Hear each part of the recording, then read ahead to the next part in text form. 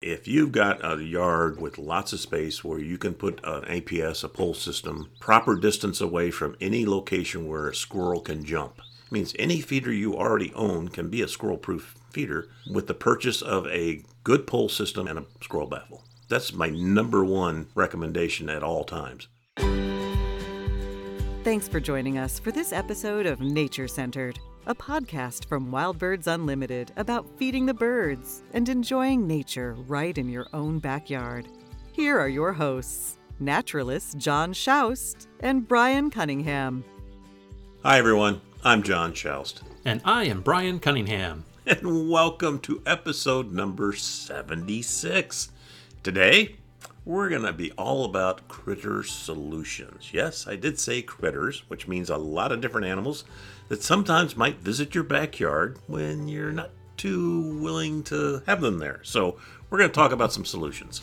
Indeed. So if those critters are causing you to seek those solutions, and maybe it's solutions to save money, maybe it's save some time or headaches with the hobby, or who knows, maybe even to save relationships with your neighbors. Well, listen in, because we're probably going to cover some of those things for you and bring in some great tips for you today. Yeah, Brian, looking forward to it. This is actually one of the things that you and I have a lot of fun with and have really worked on for many, many years to come up with some really viable solutions to some of the common problems with people have in their backyards in regards to unwanted critters or too many critters or whatever it might be. Especially as we get later into summer. So stick around for the fun and the learning today.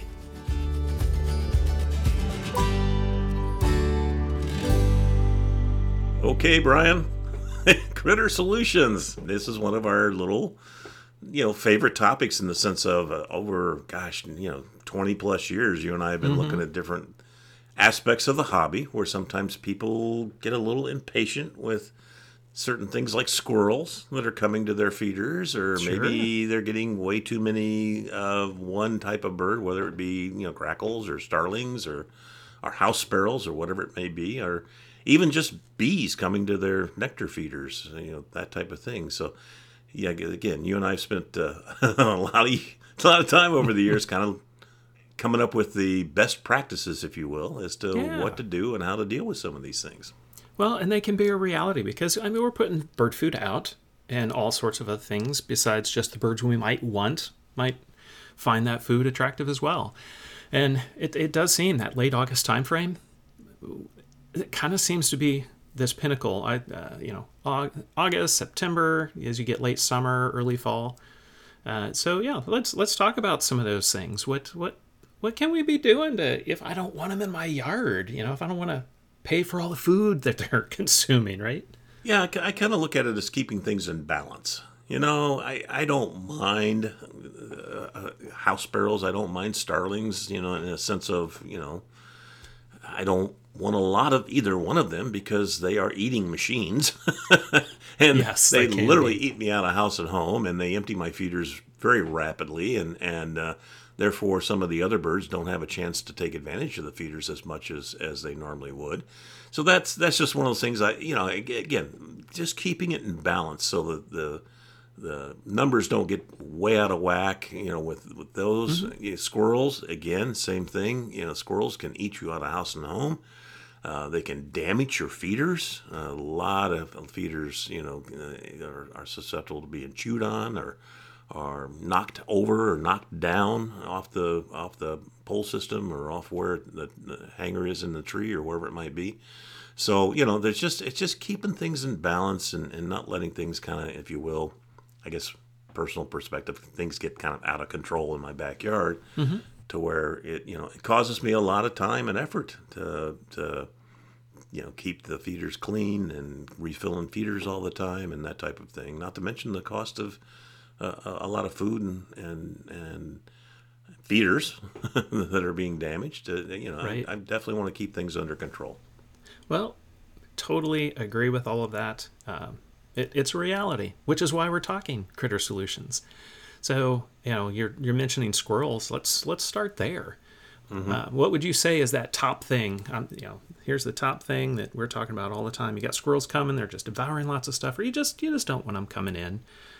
What's that top scenario that we're always mentioning? Yeah, good question. And I honestly, a different top thing, if you will, depending on the person's backyard or space. If you've got a yard with lots of space where you can put a feeding, an APS, a pole system, proper distance away from any location where a squirrel can jump. So in other words, not near your roof line, not near a tree, not near a shed. 10-foot distance, 10 deck rail, 10-foot distance between whatever they can jump from to the actual pole system.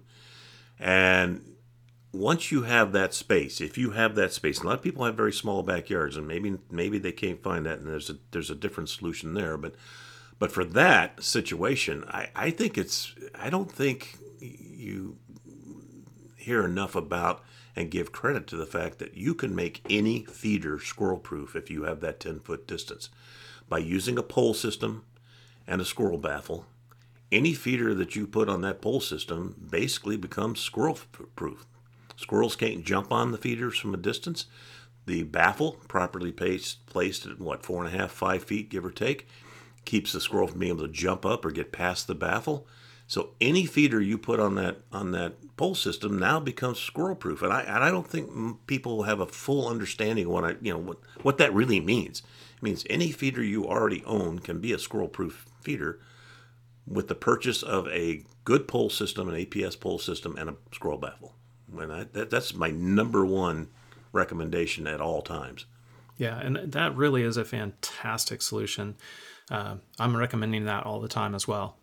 But like you said, you have to have the space for it. Mm-hmm. But when you get into the situation where, I got lots of trees or I have a small backyard, then in squirrels, I can't get a 10-foot radius around that feeder in all directions. Mm-hmm. There are still plenty of other options that you can do, probably way more than we could really touch on for the podcast. But that's where I get into looking at, okay, so it depends on where you're hanging it. If it's still on a pole system, then you could look at doing things like what we call squirrel resistant or squirrel proof feeders that maybe they close off. Squirrel gets on there or reaches onto it and is pulling on it. It closes off, and now you can't access the ports. Mm-hmm. And looking at the Wild Birds Unlimited Eliminator feeder, which is probably one of the best feeders for that. I call it the Cadillac of bird feeders. It really, truly, and I love well-engineered things, and this thing is so highly engineered, it's unbelievable. Oh, yeah. But it absolutely does work. Yeah, it's pretty phenomenal. And then you have other variations that are out there, and some less expensive ones, and a lot of cheap ones. And I don't mean cheap just in money, but I mean cheap as in they're not that great. Mm-hmm. And the squirrel can still access them or chew them up pretty easily. And that's where, so if you don't want to go with an option like that, then we also have other things like you can do cages around feeders where you're kind of excluding.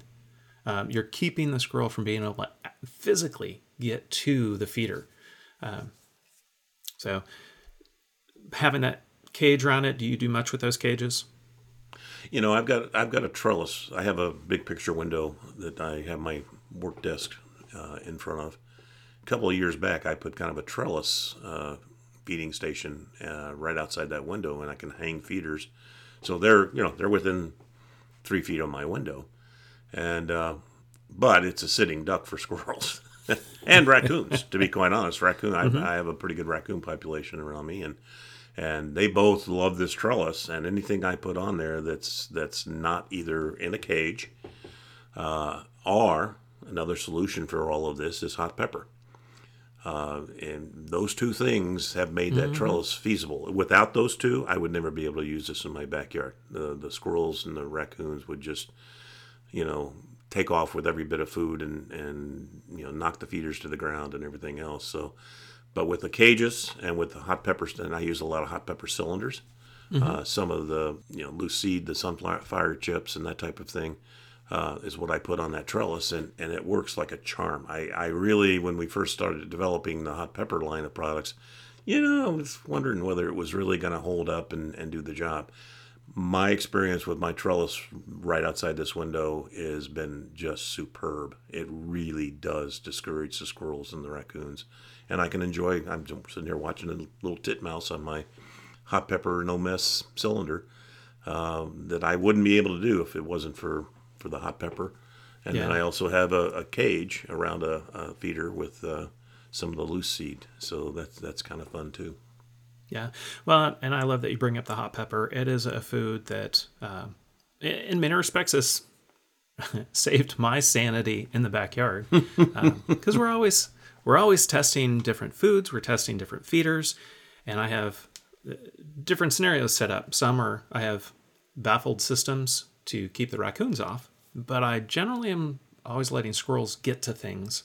But if there's a food that I want to be feeding just for the birds, or especially a feeder, then that hot pepper, the different variations, whether it's our loose blends or our cylinders or our hot pepper bark butter bits, and it is absolutely fantastic. And I know sometimes people question, does that really work? So they keep the squirrels off? For the most part, in some yards it's 100%. In other yards, you get the squirrel, just like people. They really enjoy hot foods.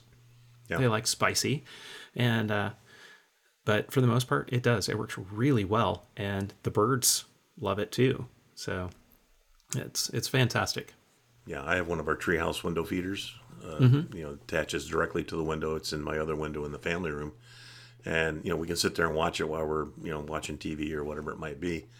And love that feeder, and love having those birds come right on. And bluebirds love it. They come right up to the window. It's nothing cooler in the world than having, especially in the wintertime when they're all flocked up, and you get dozens of them at one time, and they're all coming to that feeder. And I put hot pepper bark butter bits in there, and they just go crazy over it. And yet the squirrels and the raccoons, etc., leave it alone. So that's excellent. Again, I would not be able to use that feeder if it wasn't for those hot pepper products.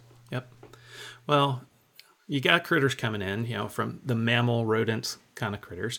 So what about birds? We hear all the time. You get into late July, now you're August, September, and birds are flocking together, especially starlings, grackles. You also have house sparrows have had a brood or two. And now we got all sorts of birds coming in, and in some instances, maybe you don't have a whole lot. But other instances, I know in my yard, it's almost the season of here they come. Mm-hmm. And I'm not talking 10, 20. I'm talking 50, 100. All coming in. They're like, woohoo, free food. Party. And number one, the food's gone. Boom, within the hour. And then number two, the mess that can be left. And now I'm like, I gotta go clean that up. And I'm not really excited about it, but it's a necessity to make sure keeping the feeders clean. So what are the top things that you're doing to keep those big groups? Yeah, I never thought, as you were talking, Brian, it just dawned on me. I never thought I would say this, but actually this is to me, it's a little harder solution than squirrels are now. Squirrels used to be just drive you crazy. How do you solve the problem? But we have a lot of effective tools for squirrels. Right. It's a little harder. It's a little more broad strategic attack, if you will, tactics, if you will, in regards to how you deal with all these different species of birds that whether it's grackles or starlings or house sparrows. I think, because it's on multiple levels. One, you don't want to put food out that they love. So again, if you got millet, house sparrows love millet. You're getting a lot of house sparrows. You probably don't want to put millet. You probably don't want to put cracked corn out. Again, same situation. Another bird some people love or not love, depending on their numbers, is red-winged blackbirds. Right. Depending on where you live, and I happen to live near a lake, so I have a lot of redwings in the area, and they can get pretty good numbers, especially in the fall. Especially the fall. Feeders. Yeah. So they love cracked corn. So you want to make sure that I don't have any cracked corn. I don't have any millet out there. So I'm feeding foods. Starlings love suet. They love fats. And so one of the things I want to avoid is making it easy for them to get to my suet feeder. So there's different types of suet feeders. I typically would use a tail prop, which I love.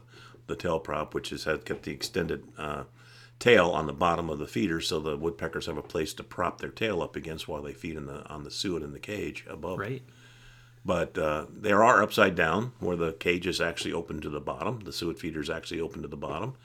And that makes it a little more difficult for starlings. The woodpeckers are perfectly capable, as are the chickadees, titmice, other clingers, nuthatches. They're all able to fly upside down, grab onto the wire, and feed on the suet up from underneath. Starlings can too. We've kind of watched them over the decades become more and more talented at being able to do that, but they don't like it, and they're not going to eat you out of house and home. Whereas if it was in a tail prop, they'd go through a suet cake. If you have a lot of them, they'd go through a suet cake in a matter of hours. Whereas a upside down starling resistant suet feeder is a little more. It's going to slow them down. It's not going to stop them 100%, but it's definitely going to slow it down. And then if you put in straight, simply suet, as opposed to suet that's filled with, our fruits and nuts and the other things, the tree nuts and everything else that we put in it for the woodpeckers to all the enjoy. yumminess, right? Yeah, it's all the ones that starlings love, all that stuff. They're not as crazy about simply suet, just straight suet. So that's a combination of those two things. You still have food out that the woodpeckers will come to, and the chickadees and the titmice, etc. But the starlings, it's not going to stop them, but it's definitely going to limit their impact. Right. Well, and I like, too, to put a cage around different suet feeders. So we do have cage options. Yeah. And I love that, especially, you get more bush tits later in the summer. And they're small. They're going through there. Your chickadees are going through there. Some of your other smaller birds. Yeah, even downy woodpeckers can get through those cages. Some of the bigger woodpeckers can stick their head through and still feed.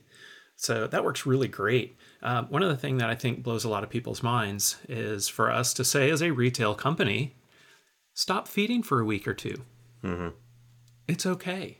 We'd rather sell you the food and the food be consumed and you come get more. But if you have that nuisance issue and they're just devouring it anyway, a lot of times with these starlings and grackles, they're gathering up, flocking up, and they're looking for reliable food sources. And when they find it, they like to keep coming back. And if the food source dries up for a week or two, they're moving on. And it could be a long time before they find it again. So I like to, if it starts to become that issue, I'll minimize or even stop feeding for a little while. Make sure they've moved on, and then put the food back out, and all my regulars are coming back right away. Because they all live around here, all those regular birds. Yeah. So that works really well for me, too. Yeah, I agree totally.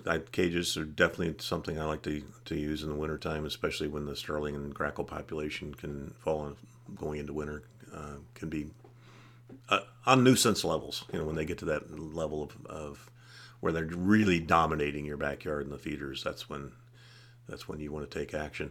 I think a couple other things. Safflower is another.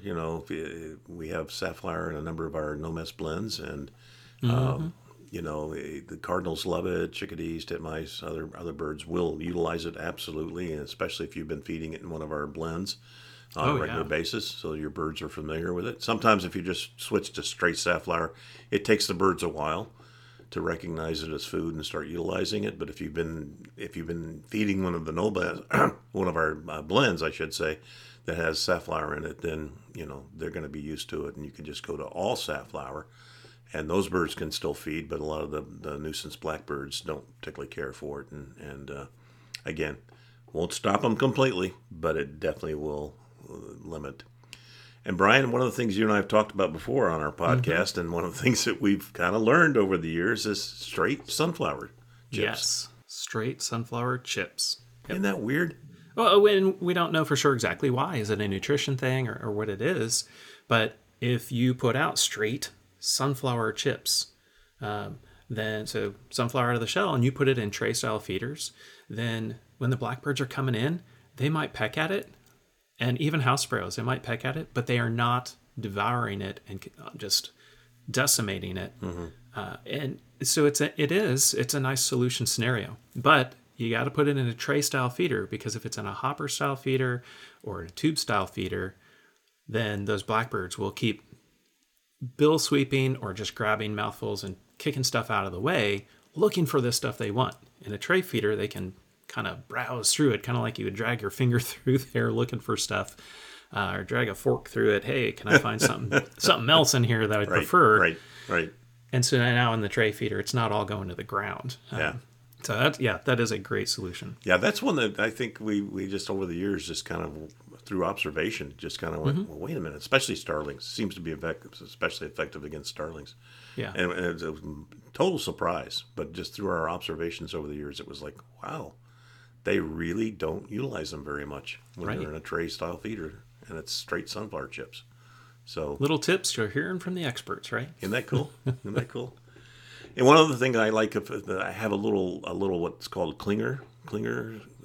It's a little satellite clinger feeder. I can't remember the exact name of it. Had it for years, but it's made basically for the smaller birds like the chickadees and the nuthatches and the titmice that are used to clinging on the side of a tree, and does not have any perches whatsoever. And so the blackbirds and other birds have a much harder time using that feeder.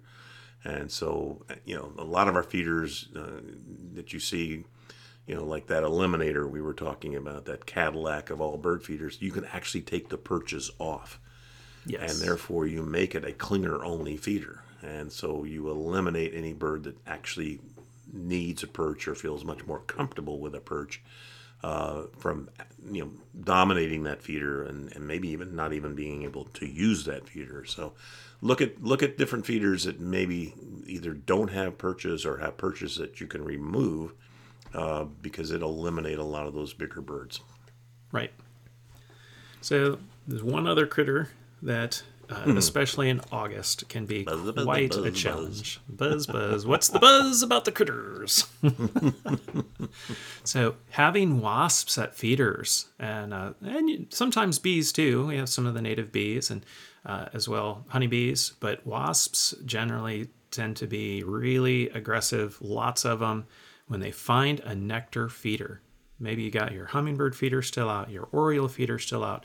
Man, they love that sugar water. Yeah. And come in late in the season and it's getting drier. They're looking for flowers. They're looking for food and energy pretty much anywhere. Nectar feeders become a great solution for them. But we have solutions to help get them to move on from your nectar feeder. Yeah, nectar and any kind of a jelly feeder. If you are somebody who has a lot of orioles or has a chance to feed orioles and you're using jelly to do that, you have very similar problems to some of the nectar feeders. So lots of different potentials. This is one of those problems that, it's... I go out and if I do have like a bald-faced hornet or yellow jackets or whatever they may be at my feeders, it's a little... it's still intimidating. It's right? still totally intimidating to go out and change that feeder or clean the feeder or whatever it is to get those little critters off there to begin with. But one of the things that we've learned over the years especially is that, one, keeping those feeders clean is really important. You don't want to have a lot of nectar sloshed out. Again, our high perch tray style hummingbird feeder is great because you just don't get a lot of nectar drips and things like that. It doesn't leak. So you don't have nectar, all over the feeder or on the perches or on the ground below the feeder. So keeping a feeder clean to minimize the amount of attractiveness, if you will, of that feeder is a really important thing. Yeah, moving that feeder around sounds weird, but it does take these little critters a while to find things. So if they've targeted your feeder now and it's on the left side of your backyard, put a pole up or do whatever and move it to the right side of your yard. And it may take them a couple of days to stumble on that feeder again and find it, especially if you keep it good and clean and that type of thing. Right. So, yeah, there's a couple other different solutions that you might want to try. Yeah, for sure. I love that you're talking keep the outside of the feeder clean because if there's no sugar water or dried sugar on the outside, then they're not going to know. But even though maybe it's an orange color, maybe it's a yellow color, hopefully it's not a yellow color because bees and wasps actually hone in on yellow more so than they do red, which was why most hummingbird feeders are red because hummingbirds learn that red usually is a great nectar source.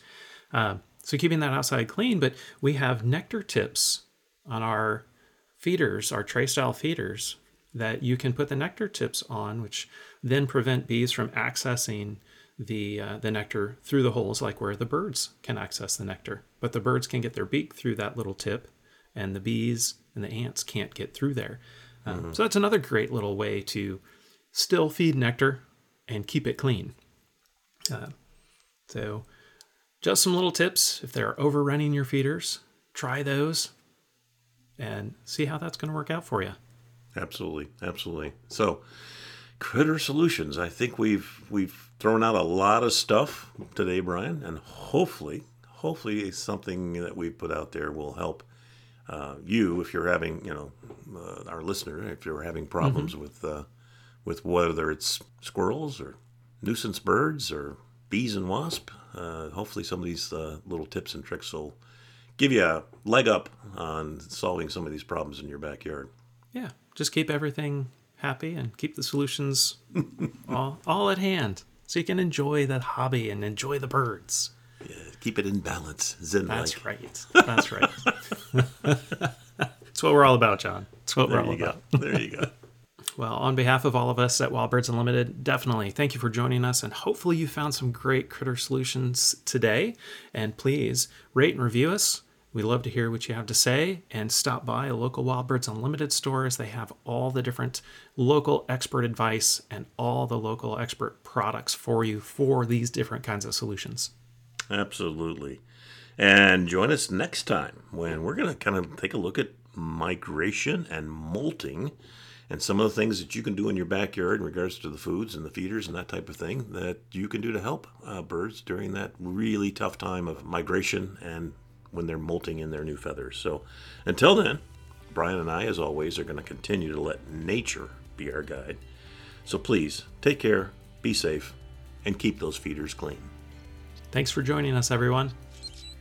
To subscribe to the podcast, get show notes, or find the Wild Birds Unlimited store nearest you, visit wbu.com/podcast. We'd really appreciate you telling your friends about Nature Centered. But more than that, we hope you find a moment to relax, enjoy the birds, and stay nature-centered.